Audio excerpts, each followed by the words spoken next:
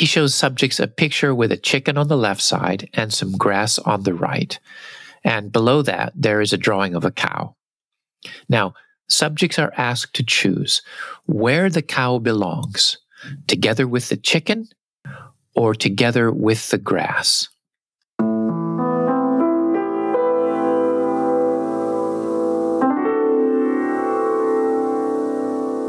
Hello, this is Joseph Scholz, and welcome to the Deep Culture Podcast, where we explore culture and the science of mind. And I am very happy to be joined today by my co-host, Yvonne Vanderpoel. How are you doing, Yvonne? I'm fine. Wonderful to be here with you, Joseph. And how are you today? I'm doing fine. I'm still in California. I've not returned yet to Tokyo. And you are in the Netherlands. I'm in the Netherlands, and at the very moment that Russia has invaded Ukraine, as we all know. And it's so tremendous to see all the suffering and the aggression and what's going on. And our thoughts go out to everyone that is affected by this terrible conflict. And at the same time, we're here in the Deep Culture Podcast. And the title of today's episode is Why Do We Think Differently? And we're going to tackle a very big topic. And we'll be talking about cognition and culture, or more specifically about, is cognition influenced by culture? Now, that is a big question. And another way to ask this question is, do people's minds work in the same way everywhere in the world? And it's easy to imagine that because everybody is born with basically the same type of human brain, that mental processes of people all over the world are going to be basically the same. But is that really true? Well, after all, people in different countries obviously speak different languages. They have different customs and beliefs. So the question is whether cultural difference is not just customs, how people act, but also whether it affects cognition, the workings of the brain, our mental processes. We should probably define some terminology. So when we're using the word brain, we're referring to the physical organ, like this bowl of fatty tapioca in your skull. And cognition refers to the workings of the brain, the networks of neurons that are firing. And it's those cognitive processes which produce the thoughts and the feelings that we have and the images in our head, our experience of the world. And this brings us to the question, does culture impact cognition, the way our minds work? And the short answer is yes, cognitive function is shaped by our social environment. And really, this is not so surprising. Think of how it is with language, for example. Our native language becomes a natural part of our mental functioning as we grow up. So it's not odd that our environment might shape our mind in some important ways. And this is fascinating to me because it's only been in recent years that specialists have been able to really research this question in detail. One reason is, of course, because of technology, such as brain imaging, that allows us to learn about brain function in real time. So research is giving us some answers to this question, but still, cognition is complex, so we can't expect any simple answers. But this is the Deep Culture Podcast, so we are going to dive in and swim around in these ideas. And in particular, today we'll talk about the pioneering research of psychologist Richard Nisbett. And we will talk about how one of his students changed Nisbett's mind about how the mind works. And that brings us to part one, the professor and the student.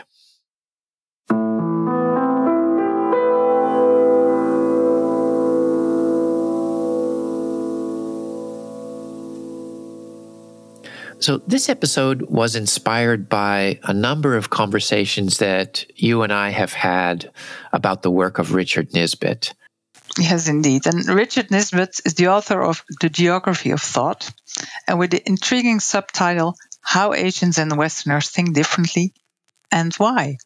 And it's a book that has been of big influence on both of us, Joseph. And I'll just say that when I first read The Geography of Thought, it really shifted how I think about culture and the mind. And fundamentally, Nisbett has shown that cognitive function is shaped by culture in profound ways. Oh, yes. And I was intrigued by many, small yet very interesting findings. And for instance, in the chapter, Is the World Made Up of Nouns or Verbs? There he mentions findings that, for instance, Western parents seem noun obsessed, pointing out objects to their children, naming them, and telling them about their attributes. And it goes like this. That's a car. See the car? You like it? It got nice wheels. And in contrast, while observing Asian parents playing with their toddlers, they engage in twice as many social routines of teaching politeness norms. Here, it's vroom, vroom. I'll give it to you. Now you give this to me. Yes, thank you. American children are learning that the world is mostly a place with objects, while Asian children learn that the world is mostly about relationships. Okay, sorry, I get carried away now, but maybe you should give some background first. Well, I will say that this is something I have noticed living in Japan, that the way that parents play with children is very different. But what does this all mean, and what does it have to do with cognition? Let's first talk a little bit about Richard Nisbett. He is an American social psychologist. He's a distinguished professor of social psychology at the University of Michigan. And The Geography of Thought was a pioneering book. It argues that culture affects the way that our mind works in many ways, and that those differences can be measured scientifically.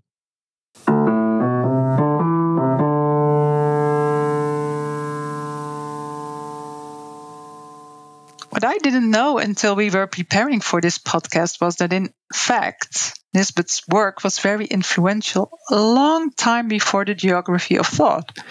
Yes, he published a groundbreaking article back in 1977 called Telling More Than We Know, Verbal Reports on Mental Processes, and that was in a psychology journal. And the basic argument he made is that we don't really know why we do what we do, because processes that guide our lives, the choices we make, why we like certain things, are not accessible to the conscious mind. In other words, you can ask people why they married a particular person or bought that product, but even if they come up with an answer to explain it, they don't really have access to the mental processes that are behind their actions. And an important point that article made was that we cannot know how our unconscious mind works by introspection, by reflection, or analyzing our dreams, or noticing the thoughts in our head. And this was a very different view compared to the past. Sigmund Freud, for example, believed that by analyzing dreams, we could uncover the secrets of our unconscious mind. And this article was proposing a completely different way of thinking about these deeper parts of our mind. And these days, this is often talked about using the term dual processing models of cognition. And that emphasizes that the unconscious mind operates often independently of conscious thought. And if you listen to this podcast, we often talk about the deep structure of the mind. And we have said that our unconscious mind is like an intuitive autopilot. It guides our everyday behavior without us realizing it. So what we're really trying to understand today is how culture shapes the functioning of this intuitive autopilot. And just to give a bit of background for me personally, the first time that I read about this idea of the mental autopilot was in a book called Strangers to Ourselves. Now, that book really expanded my horizons, and I started to think that understanding the intuitive mind was really important for intercultural education.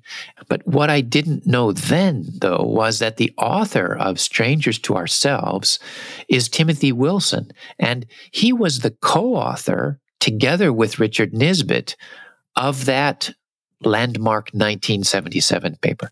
Okay, so let me get this straight. In the 1977, Richard and Nisbett and Timothy Wilson published a groundbreaking academic paper about unconscious cognition.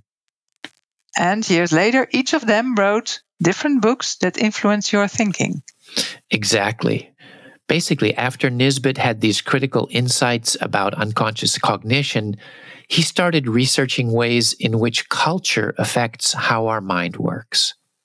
As I understand it, at first Nisbet was simply assuming that his findings about the unconscious mind apply to people all over the world. And in the intro of the book, he says that he was, and here is a quote, he was a lifelong universalist concerning the nature of human thought. I believe that all human groups perceive and reason in the same way. But as the story goes, one day he was talking to a brilliant Chinese PhD student who later became a colleague. His name was Kaiping Peng. And Kaiping Peng commented to Nisbet, well, you see life as a line, and I see it as a circle. He was saying that the minds of Chinese and Americans somehow work differently. And this really intrigued Nisbet and got him interested in cultural differences in cognition. And of course, Kaiping Peng was doing highly demanding academic work in the United States. I imagine he had to learn English and adapt himself to life with Americans. And he must have felt some deep differences in how Chinese and Americans think or how they look at the world.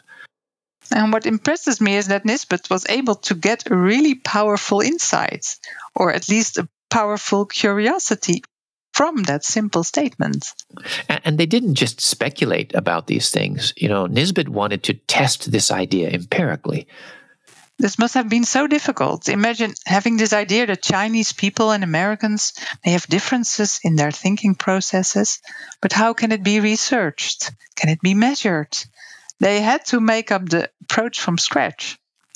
And so that initial spark eventually led to the research that Nisbet wrote about in The Geography of Thought. And in that book, he argued that indeed our cultural background does influence our thinking processes. So that raises the question, what did he find? And that brings us to part 2, the chicken and the grass.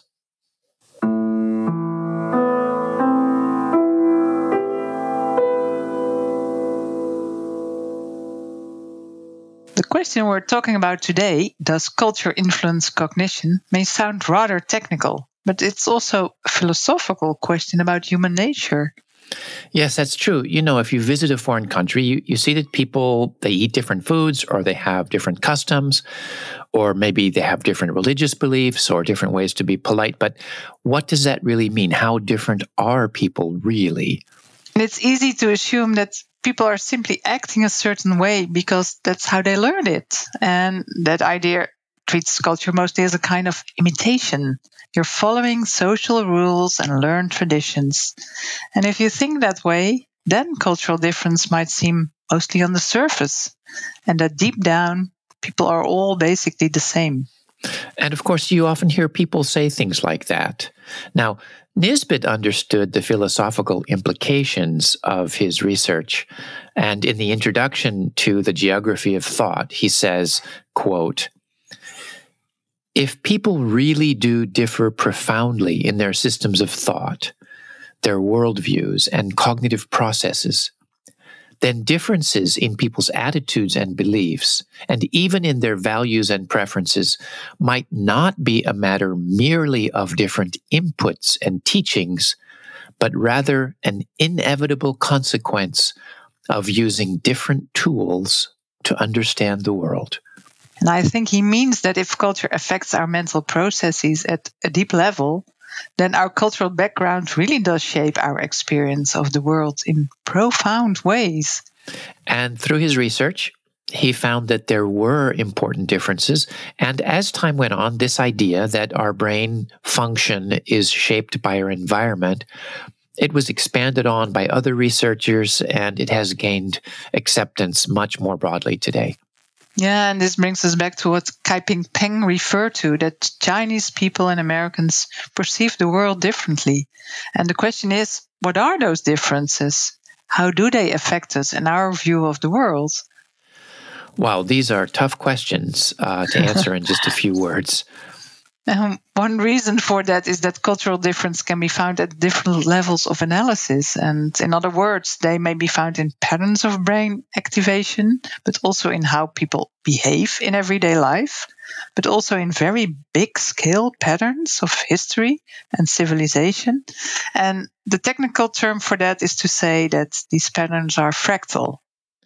Yes, they are fractal, meaning that they appear at different levels of abstraction. So let's take a concrete example that Nisbet introduces in his book based on research he did. In one experiment, for example, he shows subjects a picture with a chicken on the left side and some grass on the right. And below that, there is a drawing of a cow.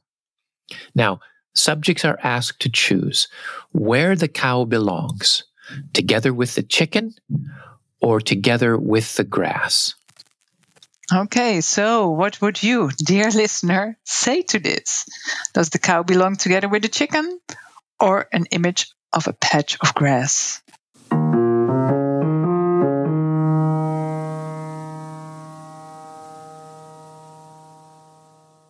The remarkable thing that Nisbet found was that there was a difference in what people answered depending on their cultural background.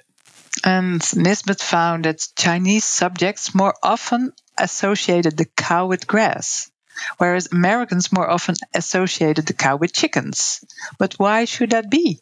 Well, I have to say, I have repeated this experiment informally many times with students of mine, many of which come from China, Korea, and Japan on the one hand, and the United States and Western Europe and the UK on the other. And were your results the same? They were. My Asian students more often chose the grass, whereas my Western students often have a tendency to choose the chicken. Now, not everyone, of course. There is plenty of variation, but the overall pattern is clear. And if you ask them why, what do they say? Well, my Asian students will say that, well, cows eat grass, and therefore, naturally, you should group the cow where it belongs, together with the grass. It's almost as though they're imagining a scene in their mind of a cow munching on grass. And what about your Western students? Those who choose the chickens will tell me that chickens and cows are both animals, and therefore it's natural that they should be grouped together. So that reflects what Nisbet says. He argues that the reason for this difference is that, cognitively speaking, Asians tend to look at the world more in terms of context and relationship. They see the world more holistically. So when my students are grouping the cow with the grass, their mind is kind of naturally turning to the relationship between the cow and the grass and the larger scene or context in which the cow and grass are together, like imagining that scene. And the Westerners, on the other hand, when they say that a cow goes together with a chicken, are instead perceiving the cow as an object that belongs in a particular category. Cows are animals and chickens are animals. And Nisbet argues that this sort of categorization and also subject-object thinking is very common among Westerners. And he argues that this pattern relates to cultural differences in society and also throughout history. Western societies are more individualistic than East Asian societies, broadly speaking. And this reflects the tendency to look at the world in terms of distinct objects and categories. In Asian societies, there's more emphasis on collectivism, which emphasizes the interrelationship between people and looks at society more as an organic whole, not simply a collection of individuals. And Nisbet introduces many other examples of these larger cultural patterns, doesn't he? Yes, such as traditional Chinese medicine, which tends to look at the body as a balance of energies, with sickness seen as a form of imbalance, versus Western medicine, which often treats the body as a collection of parts or functions which have to be targeted for treatment. So he's saying that patterns in our minds are a reflection of patterns found in the larger society. And he even traces these patterns throughout history. For example, East Asian societies has been deeply influenced by Confucian thinking, which concerns itself with creating a healthy society through virtuous relationships. And similarly, Taoist thinking, which is associated with the symbol of the yin and the yang, sees the world as all interrelated. Yes, and what he does, he contrasts this with Western philosophy and the kind of categorization and subject-object thinking that was developed by the Greeks.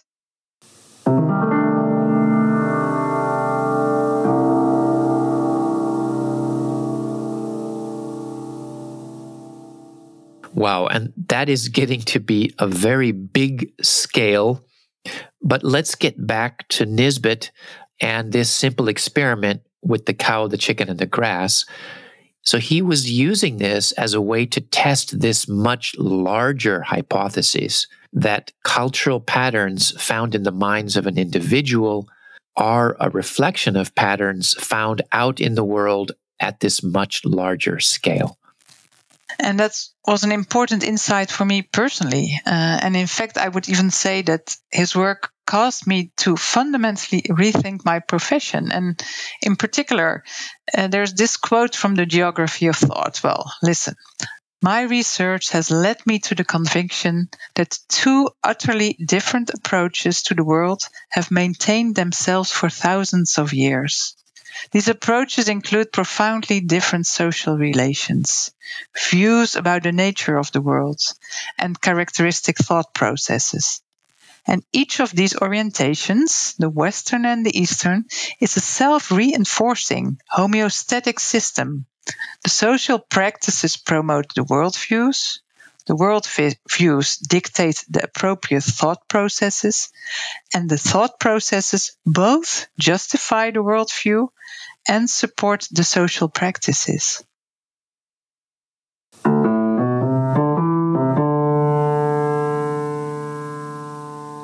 So he's saying here that cultural differences in cognition are not just inside our heads, they are inseparable from our worldview and way of doing things in society. And we should say that his research was dividing this Western and Eastern, but of course, it's understood that there are many, many other cultural communities and plenty of opportunity for researching other things than simply this Western and Eastern divide, but that was the starting point for his research. And so I guess this was what Kai-Ping Peng had understood when he talked to Richard Nisbet about seeing the world as a circle, a more holistic view, rather than a line, a more categorical one.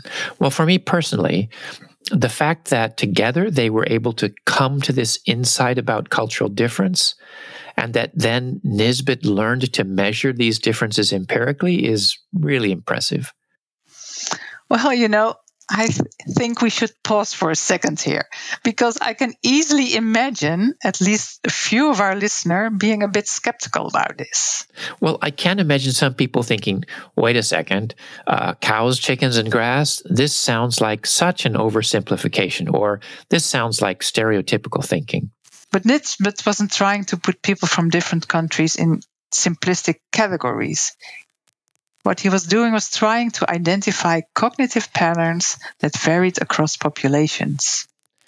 And the research that Nisbet has been doing has been followed up on by many other researchers, such as cognitive neuroscientists and cultural neuroscientists. And their research is supporting and expanding on Nisbet's findings. And that brings us to part 3. Think of your mother.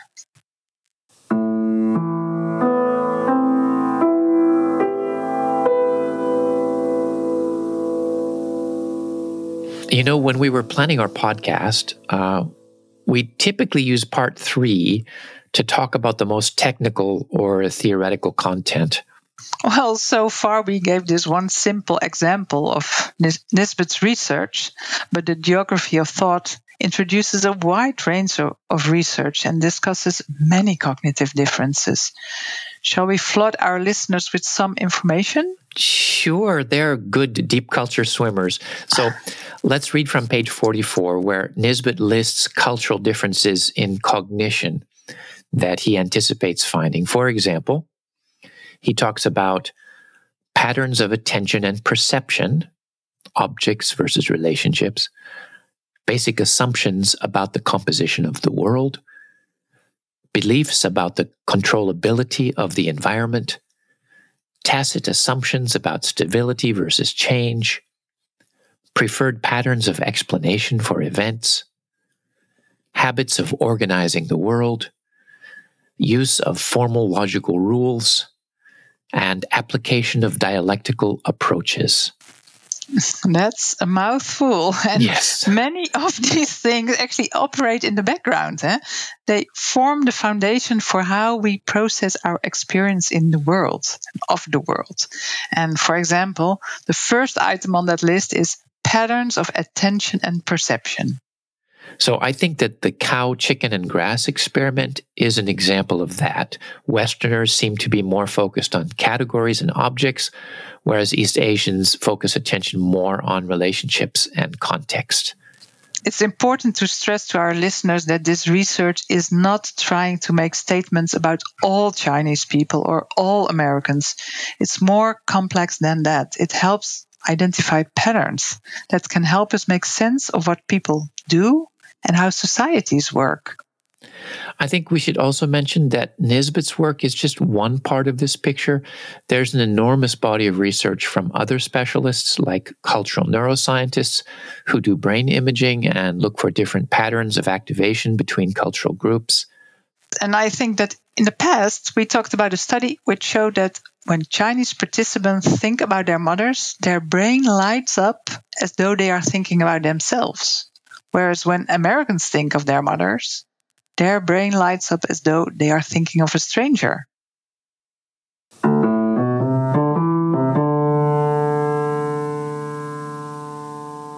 Now, when I talk to my students about this research, my Chinese students are sometimes kind of amused at the idea of thinking about your mother as a stranger. Like, don't you feel close to your mother? Yet my American students have the opposite reaction, like, well, of course my mother is a different person from me. Yeah, interesting. And then this also shows that cultural differences in cognition are part of how we make sense of the world, how we solve problems, how we experience our identity, how we relate to other people, a lot of things. What we are learning about cultural difference is impressive. For example, cultural neuroscientists are trying to understand the differences in neural activity that underlies all of this. One review of neuroimaging studies concludes that there is, quote, strong evidence that the neural mechanisms that underlie cognition might be shaped by a person's sociocultural context. Okay, and that's another way of saying that the community and the society that we grow up in shapes our mental functioning in many ways. And that's related to plasticity, an idea that we've talked about in the past. The brain adapts and grows in response to the demands placed on it. Taxi drivers in London, for example, showed an enlarged hippocampus, a part of the brain associated with memory, because of the challenge of learning London streets. But just to be sure we don't get carried away here, it's also true that not all specialists agree on the significance of these findings. And brain scans, such as fMRI testing, have been criticized because it's possible to overinterpret the results. So this brings us back to one of the central ideas of this podcast, which is that culture is a lot more than customs and etiquette. It's a deep part of who we are and how our mind works. And because of that, understanding cultural difference is hard. It's a life challenge, actually. And studying it empirically is not easy. It's complex, and we shouldn't expect easy answers. And it's a reminder that our foreign experiences have a lot to teach us. And on a rather inspiring note, I also think it's time for us to wrap up. We covered a lot today, Joseph.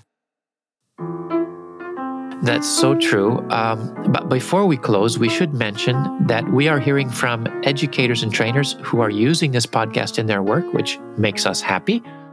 And don't forget that we make transcripts available on the Japan Intercultural Institute website to make that easier. And if you happen to have ideas for future podcast or you would like to share with us how you're using this podcast, we really would love to hear from you. And educators or trainers who might also be interested in our Brain, Mind and Culture Masterclass, information about all of that is also available on our website. And finally, we should mention some of the work that we have been referencing today. We were talking about Nisbet and Wilson's 1977 article, Telling More Than We Can Know, Verbal Reports on Mental Processes, that was published in the Psychological Review. And of course, Richard Nisbet's book, The Geography of Thought, as well as Wilson's book, Strangers to Ourselves, Discovering the Adaptive Unconscious. We also referenced Hans and Nordhoff, Culture-Sensitive Neural Substrates of Human Cognition, a transcultural neuroimaging approach, and that was found in Nature Reviews Neuroscience. And finally, McGuire, Woollett, and Spears, London Taxi Drivers and Bus Drivers, a Structural MRI and Neuropsychological Analysis in Hippocampus. The Deep Culture Podcast is sponsored by the Japan Intercultural Institute, an NPO dedicated to intercultural education and research. I'm the director of JII. Thanks to our sound engineer, Robinson Fritz, the podcast team, Danielle Glintz, Zaina Matar, and Ishita Ray, and all the members of JII. And thanks to you, Yvonne, for once again sharing this time with me. It is always so fun. It was a pleasure and wonderful to do this together.